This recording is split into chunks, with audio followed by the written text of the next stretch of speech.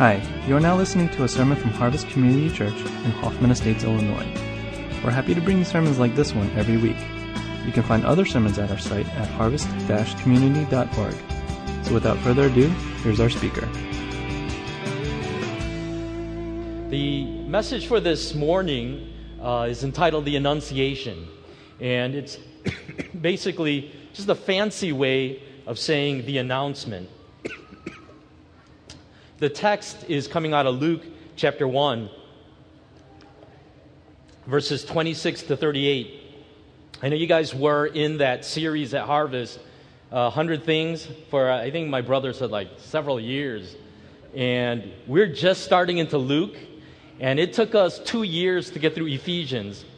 And so, I don't know, we may break your record with the 100 Things series, with our Luke series. But anyway, so we're in Luke chapter 1 right now, in the third message of our series. And so, if you have your Bibles, I encourage you and invite you to turn there to Luke 1. If not, feel free to just look up at the screen. So you look again, Luke chapter 1, verses 26 to 38. And it reads, "In the 6th month, God sent the angel Gabriel to Nazareth, a town in Galilee, to a virgin pledged to be married to a man named Joseph, a descendant of David. The virgin's name was Mary. The angel went to her and said, 'Greetings, you who are highly favored.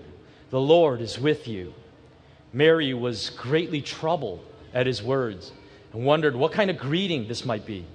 But the angel said to her, 'Do not be afraid, Mary. You have found favor with God. You will be with child and give birth to a son, and you are to give him the name Jesus. He will be great and will be called the Son of the Most High. The Lord God will give him the throne of his father David, and he will reign over the house of Jacob forever. His kingdom will never end.' 'How will this be?' Mary asked the angel, 'since I am a virgin?' The angel answered, 'The Holy Spirit will come upon you. The power of the Most High will overshadow you. So the Holy One to be born will be called the Son of God. Even Elizabeth, your relative, is going to have a child in her old age. And she who is said to be barren is in her 6th month. For nothing is impossible with God.' 'I am the Lord's servant,' Mary answered. 'May it be to me as you have said.' Then the angel left her." Can we pray? God, we turn our hearts to you and ask, as we do each week, as we gather as your congregation, your people, that you would open our eyes to see the truth that is right before us, and yet often, because of our slowness of heart, that we do not see. And so would the Holy Spirit enlighten to us the things that we need to understand and grasp from the teaching that is found in this word. We pray this in Christ's name. Amen. I said in the introduction to our Luke series that this verse 1 of chapter 1 is very central to the understanding of Luke's purpose in writing his gospel. As he says, "Many have undertaken to draw up an account of the things that have been fulfilled among us." This word fulfilled is actually a bit of a strange word in this sentence, because there was actually a lot simpler, more straightforward way for Luke to have just simply said, "I'm writing an account of the things that were done, these things that happened." But by saying these things that were fulfilled is a very theologically loaded term. It can also be translated as accomplished. And what it seems to be capturing in what Luke is saying is that Jesus is the fulfillment of everything that God has been doing since the very beginning. That everything that was going on in the Old Testament, all the hopes, the dreams, the desires of God's people in every generation finds their answer in the accomplishment of God through the life of His Son, Jesus Christ. In other words, the point of the Gospels is not to reveal the teachings of Jesus, the teachings of a wise, ethical teacher, so that by obeying them, we can learn how to live a better life, how to make the world a better place. That's not the purpose of the Gospels. It's not even to tell us the life and times of Jesus, like it was his biography. It's to tell us how in the person of Jesus, The Son of God came into the world and died on a cross so that through that accomplishment, you and I can have eternal life. That's why before we even reach the halfway point in the Gospel of Luke, Luke is already directing his attention to the final week of Christ, to his journey to the cross. In Luke chapter 9, we find in verse 51, as the time approached for him to be taken up to heaven, Jesus resolutely set out for Jerusalem. This is happening in chapter 9. There are a lot more chapters ahead to cover, but now Luke is already looking at the death of Christ. This is also why Luke spends so much time talking about the birth of Christ. If all that mattered were Jesus' teachings, then we ought to just fast forward right into his adult life, because that's the part of his life that really mattered, when he became an adult and he began to teach people. But because it's focusing on the life of Christ, his identity as the Son of God, and what he came to accomplish, then Luke begins with his birth, because he says even the circumstances that surround his birth matter. They speak to who he was as the unique Son of God. And one of the things that I just want to affirm and again as the preacher of the gospel is this, that Christianity is not about introducing us to a philosophy of living that makes us better people, but introducing us to a Savior who has done for us what we could not do for ourselves. And that's the point of the gospel. Not to show us a better way of living, a different approach to life, but to introduce us to this Christ who claimed to be God, and as Luke will affirm, was the Son of God and is the Son of God. Now last week, here at ICC, we looked at the birth announcement, not for Jesus, but for John the Baptist. As the angel Gabriel came to this elderly couple, Zechariah and Elizabeth. And Zechariah was a priest, and there he was offering incense at the holy place in the temple, an opportunity that priests only had a chance to do once in their lifetime. And there he's encountered by this angel who tells him that your postmenopausal wife, who has never been able to bear children but has been infertile in her entire life, will now bear a son. Zechariah is in disbelief, can't even fathom what is being told him. But as he leaves and goes back home after his week of service in the temple, sure enough, Elizabeth becomes pregnant. She has conceived of this child that would one day grow up to become John the Baptist, a forerunner to none other than the Messiah himself. Well, Elizabeth is now 6 months pregnant. Gabriel leaves for another mission sent by God, this time to go to the small town of Nazareth. Now, Nazareth was such an insignificant town that Luke feels it necessary to point out that it's a town in Galilee, because he already assumes that his audience won't have any clue where it is. In fact, it's such an insignificant and forgettable town that Nazareth is never once mentioned in the entire Old Testament. It doesn't count at all. It doesn't register. It's not on anyone's radar. In fact, when in the book of John, when Philip is talking to Nathanael and says, you got to hear this teacher that teaches amazingly. And he says, it's this Jesus of Nazareth. This was his comical reply. Nathanael said this in John chapter 1:46, Nazareth? Can anything good come from there? Nathanael asked. In our day, it would be something like this, saying, come meet the Savior of the world, Jesus of Streator, Illinois, or Jesus of Ottawa, or Jesus of Shabans, or Jesus of Gibson City, or something like that, right? It's like, Jesus of what? Of where? I mean, Nazareth was insignificant politically, socially, culturally, and even theologically. And so it's to this backwoods town of Nazareth that the angel Gabriel appears to this woman named Mary. We're told that this Mary is pledged to be married to this guy named Joseph. So if you were to look at Mary's Facebook page, her relationship status would say betrothed. Betrothed. Now, the The NIV uses the word pledge because we don't really know what betrothal is. It's not a practice that's done in our modern era anymore. But betrothal was a common practice in the Jewish society in those days, which has some similarity to our engagement, but it actually was also quite different. Typically, when a man and woman decided to be married, they would commit to one another in what's called a betrothal. And that betrothal period would last basically about 1 year.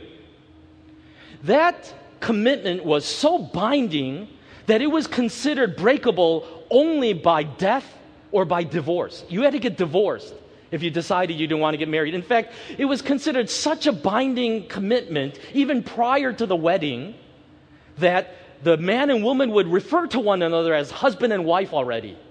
That's how tight the commitment was. During this 1 year period, the goal of the husband was to set up an adequate home for his soon-to-be bride. The goal of the wife was to demonstrate her purity and her faithfulness to her husband, her groom-to-be.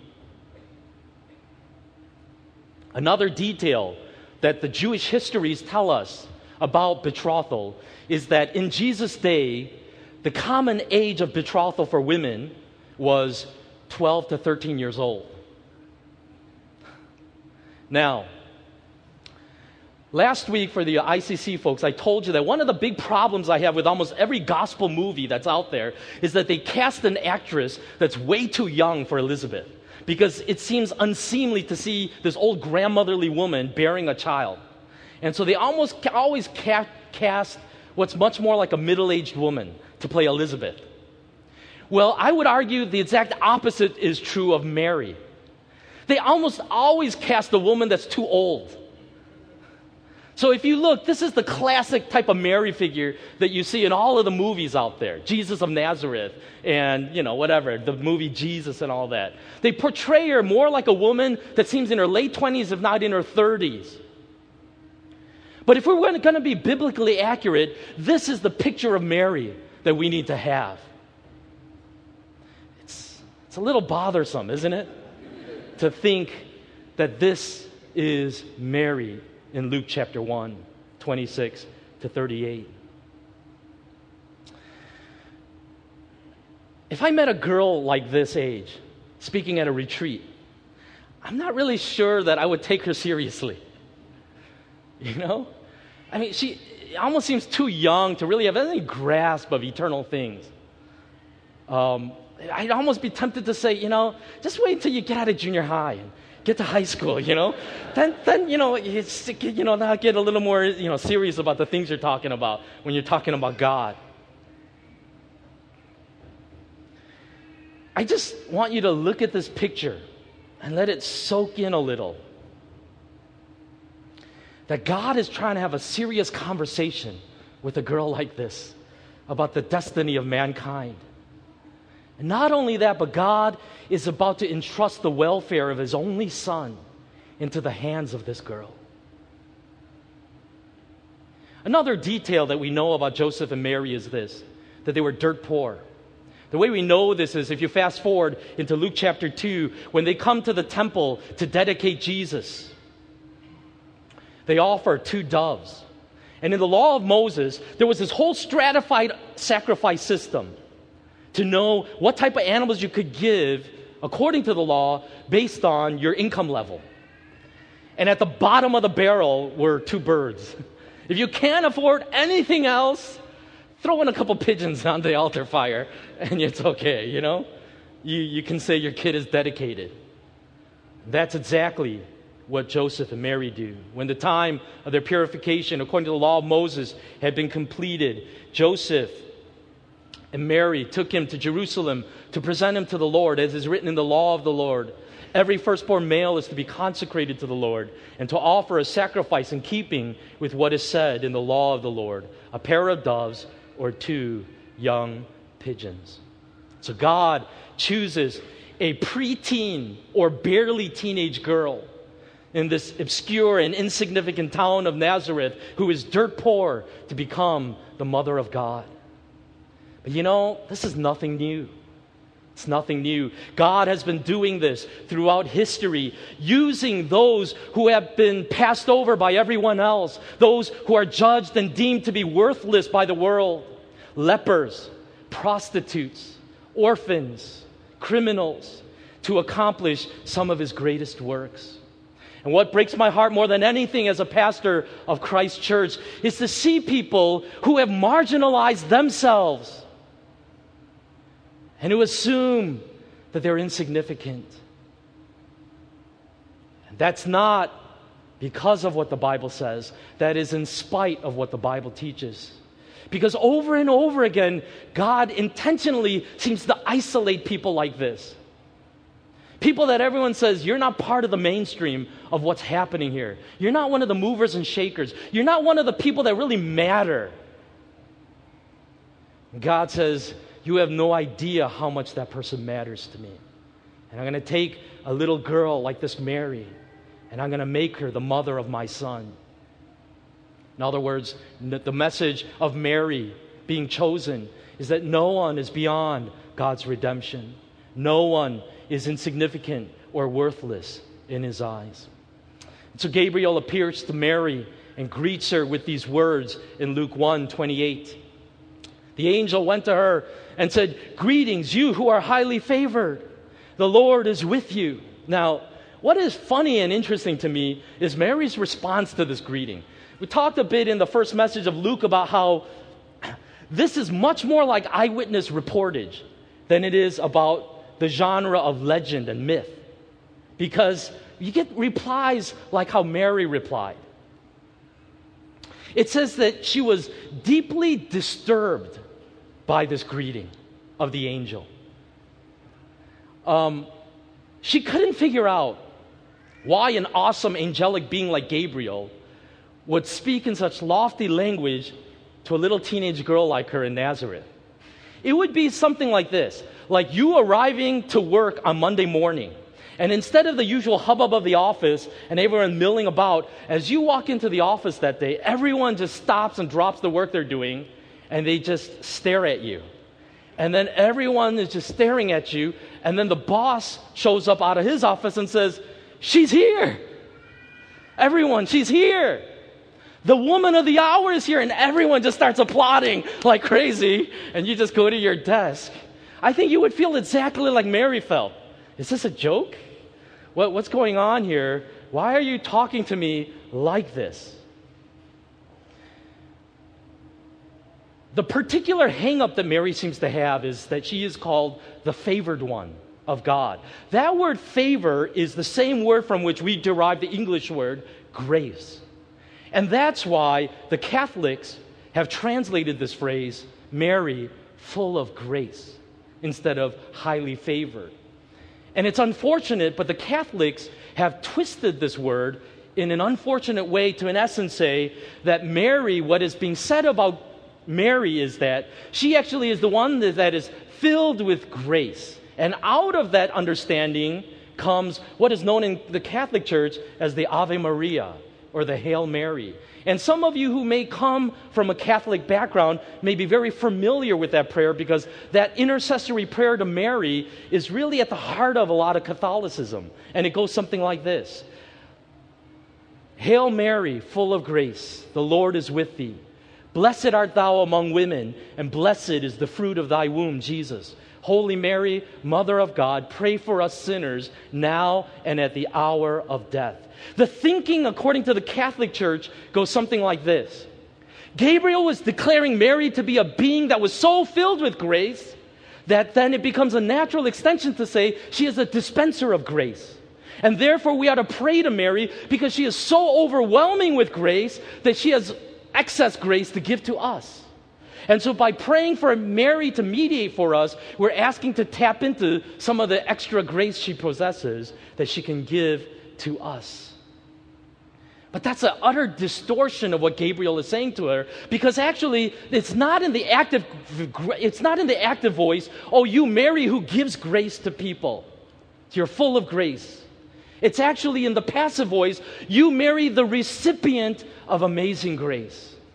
And so that's why the way we understand it is this as Protestants, is to say, Mary, like any other person ever used by God, flawed, insignificant, weak, despite who we are, have been recipients of God's unmerited favor or His grace. Whether we're talking about Abraham or Samson or David or this Mary, the goal is not to try to figure out what is it about these people that made them worthy to be chosen by God, to be used in such a special way. Instead, the message of the Bible is this: in spite of everything that we are, God is still able to accomplish His will through us. In fact, that's precisely one of the reasons why God chooses to use often the weak, the insignificant, though seemingly worthless, is to say that I don't want you to look at these people. I don't want you to look at David or Mary or Abraham and say, wow, what a great hero, what an awesome person. I want you to see that they're just like you and I. They're just normal people. And yet in that situation, God can accomplish great things. So the angel says to Mary, because he obviously sees her in great distress, do not be afraid, Mary. You have found favor with God. You will be with child and give birth to a son. You are to give him the name Jesus. He will be great and will be called the Son of the Most High. The Lord God will give him the throne of his father David, and he will reign over the house of Jacob forever. His kingdom will never end. I want you to understand that for the very first time to this teenage girl in Nazareth, God's plan for salvation in its fullness has for the very first time been revealed. Basically, the message is this: you are going to give birth to a child that is not a messenger from God, that is not like God, a godly person, a prophet. You are going to give birth to deity. You are going to give birth to God Himself. That's why it uses terminologies like reigning on the throne of David forever. He will have a kingdom that will never end. You don't use this kind of language to talk about a messenger. This is God language. And so Mary is being told, you know, you're not just going to give birth to a great man. You're going to give birth to the second person of the Trinity. Of John the Baptist, it was said, he will be great in the sight of God. In other words, God will think very highly of him. But of Jesus, it just says, you will be great. He will be great, unqualified, in essence, great. And that kind of language in the Bible is used almost exclusively of God Himself. And for us in our modern day, it's hard to understand the impact of this lofty language because we have so abused the English language when we use these superlatives, don't we? We throw around terms like awesome and great and amazing, and these days, epic, like it's nothing, right? And we've really done a lot of damage to being able to talk about the things that are truly epic. If a deep dish pizza can be epic, nothing is epic. Do you understand that? If a pizza is epic, nothing is epic. But the Bible is not like that. It's a lot more stingy with this kind of superlative. And so to call Jesus great is to call Him God. Only God is great. And this Son, Mary, that is in your womb shall be called great. It's also clear that it's to fulfill the prophecy given years ago that the way that this child will come into the world is through the womb of a virgin. Isaiah chapter 7, verse 14 says, therefore the Lord Himself will give you a sign.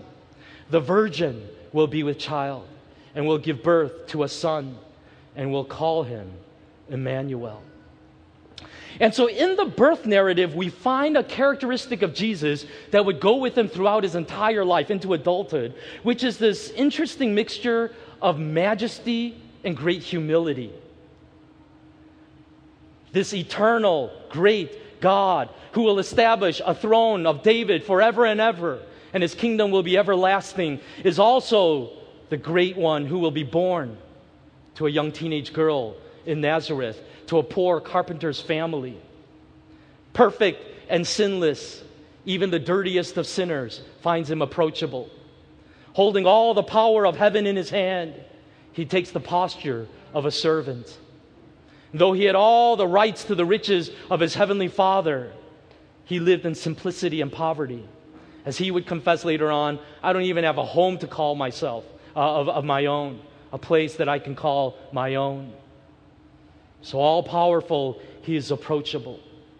Though he is God, he understands our weakness more profoundly than we can ever imagine. And what other God could we worship than that? Isn't that true? A God who holds all of the power to deliver us in our time of need, and yet knows more intimately than anyone else the pain and the suffering that we go through. Mary is utterly confused by what Gabriel says. And she says in chapter 1, verse 34, "How will this be? How will this be?" Mary asked the angel, "Since I am a virgin."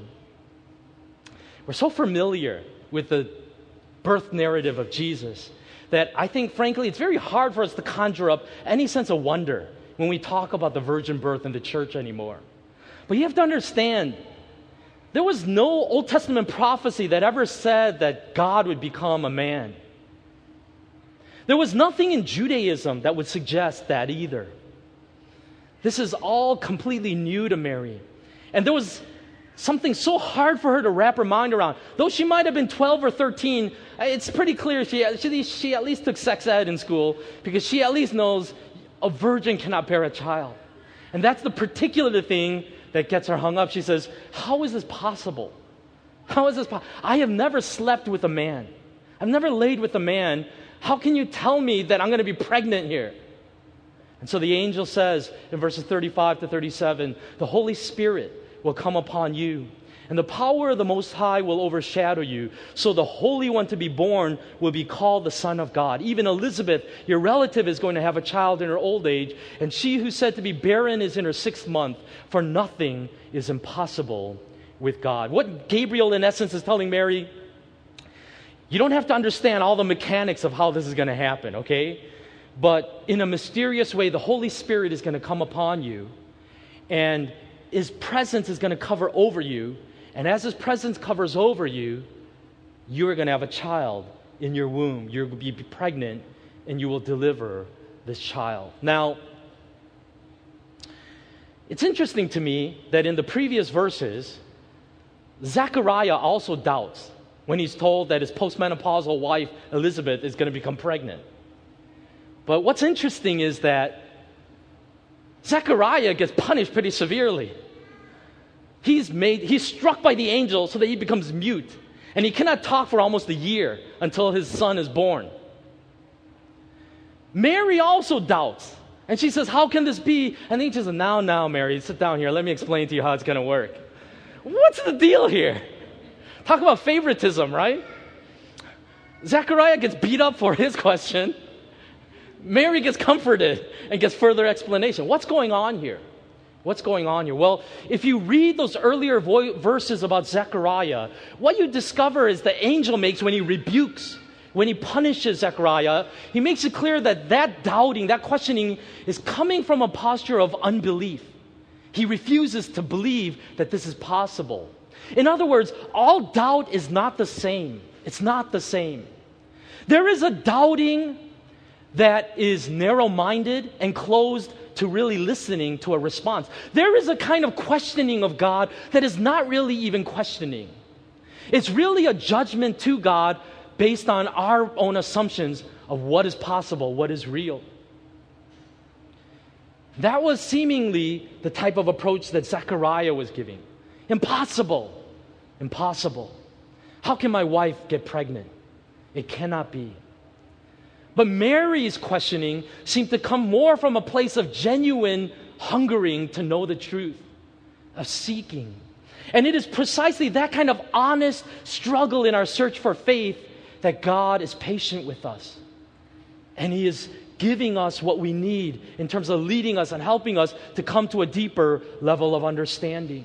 In other words, God is not afraid of our questions when they are coming from a place of genuine hungering and seeking after the truth.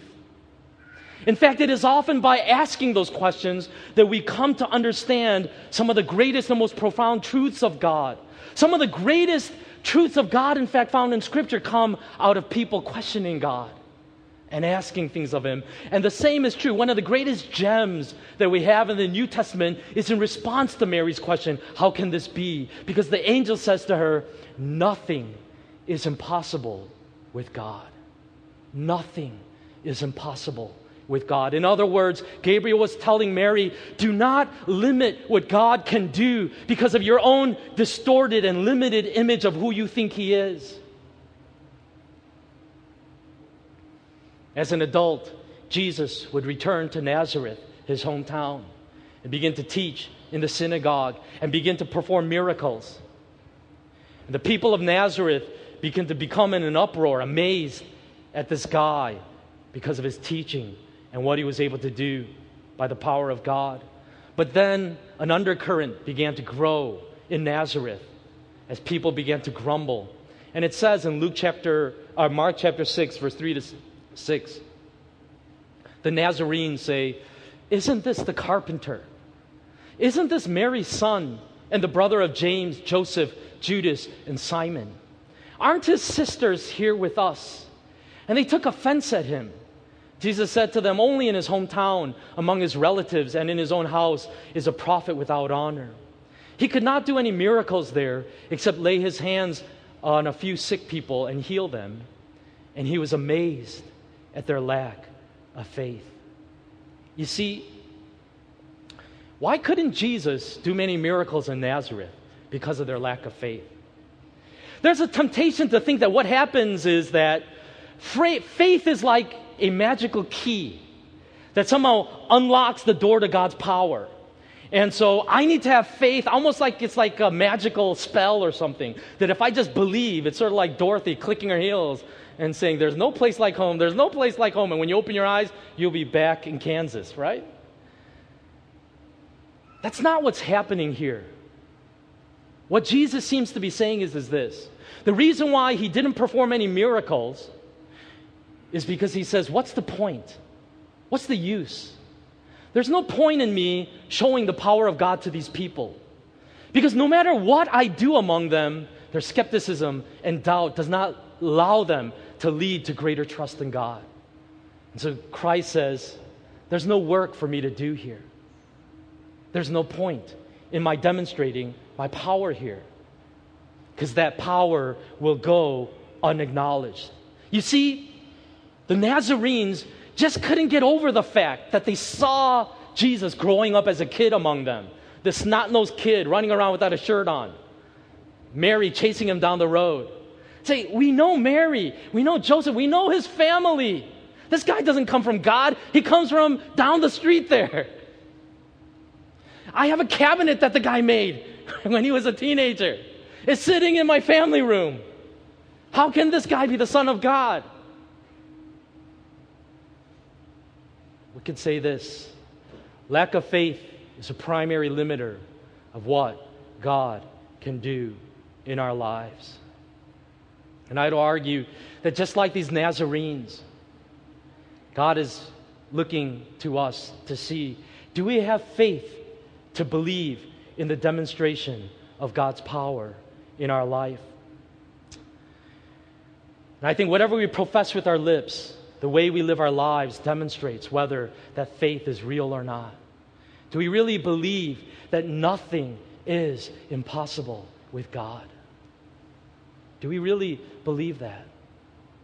You know, I think this is often why we struggle so much for a more passionate prayer life. Because in truth, we don't believe. We don't really believe our prayers make much difference. Because if we really believe that the source and the solution, the answer to all of our problems lies in the power of God available to us through the person of Jesus Christ, why would we not claim that power more in our lives? Many of us are struggling with marital issues, children issues, parenting issues, work issues, career issues, finance issues, mental health issues, depression issues. And yet we are offered this truth of God. Nothing is impossible with God. Nothing is impossible with God. This is not a judgment. This is an invitation to each and every one of us to discover the power of God available to all of us who are in Christ Jesus. Well, at the end of the conversation, everything doesn't make sense to Mary, but she has heard enough. So she closes the conversation with these words to Gabriel. In Luke 1:38, "I am the Lord's servant," Mary answered. "May it be to me as you have said." Then the angel left her.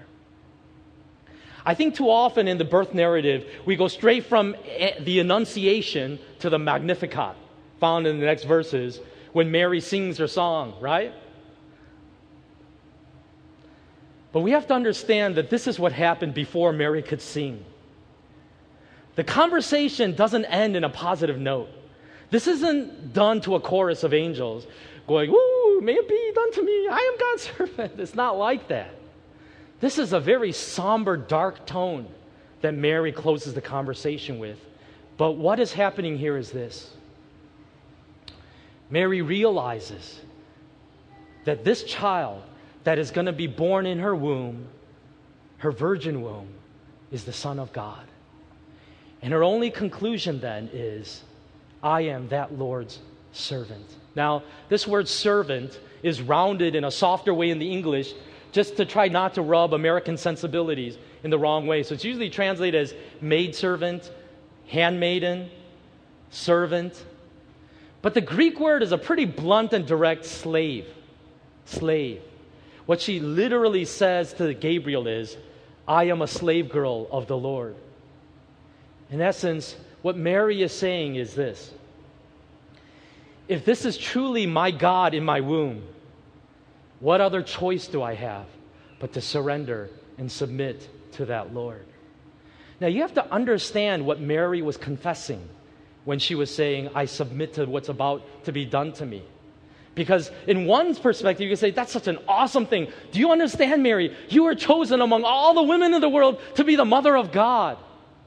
But the implication to Mary was quite different, because she was probably thinking in her heart of hearts, "Boy, this is a tough one to sell to the people in my community. I'm going to start showing in a few months, and I haven't married Joseph yet." When Mary said, "Let it be done to me, let it be done to me," just as she said, what she was in essence saying was, "Let me bear the shame of what's about to be done to me.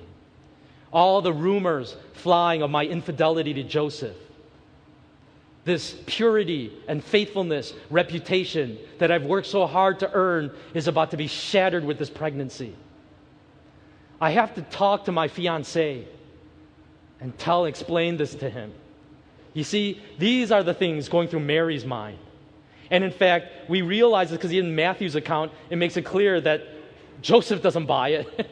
"Yeah, really? Come on, Mary. Holy Spirit over you? Yeah, yeah, whatever." And he wants to divorce her quietly and send her away. Mary understands the scorn and the shame and the judgment and the reproach that she is going to have to bear all of her life in order to be the mother of God. But she says, "Let it be done to me. Let it be done to me as you say." Why? Because if this is who you truly say he is, then their only answer is to surrender wholly and totally to him. And that's how I just want to close this morning with, to you as a challenge. I imagine that in this room, we have all kinds of views about what church ought to be, what the ideal church looks like. You may have your own opinion on what's going to happen in the end times with the rapture and with the persecution and the tribulation and all of that. You can have even different views on women in the church and what their role is or what ministry ought to be, and on and on and on and on, which is fine. But the one question that you need to be confronted with, which is a non-negotiable, and that you need to settle in your heart of hearts, is the question that is being asked in the Gospels of every single person who encountered this Jesus. The question that was asked of Mary that day. Who do you say this Jesus is? Who do you say this Jesus is? And how you answer that question answers all of the other questions in your life. And as much as all of us are coming to church, and maybe in an outward way saying Jesus is Lord, I want to just invite you to look at your life and see what the testimony of your life declares. Because I think for some of us, Jesus is nothing more than an enlightened teacher that helps us in certain rough patches in our life. Or Jesus is a crutch that you lean on in moments of crisis, but you as easily discard when things are going well in your life. Jesus is just like an inspirational mascot, there to cheer you up when you're feeling down and comforted when you're lonely. But as Mary had to grapple with that day, this young teenage girl, Jesus is the Son of God. He is Lord of Lords. He is the King that will reign forever on David's throne, building an everlasting kingdom. And if I sincerely believe that with all of my heart, then the only response is one of total surrender and worship. May it be done to me. Whatever you desire, God, I am your servant. Let us pray.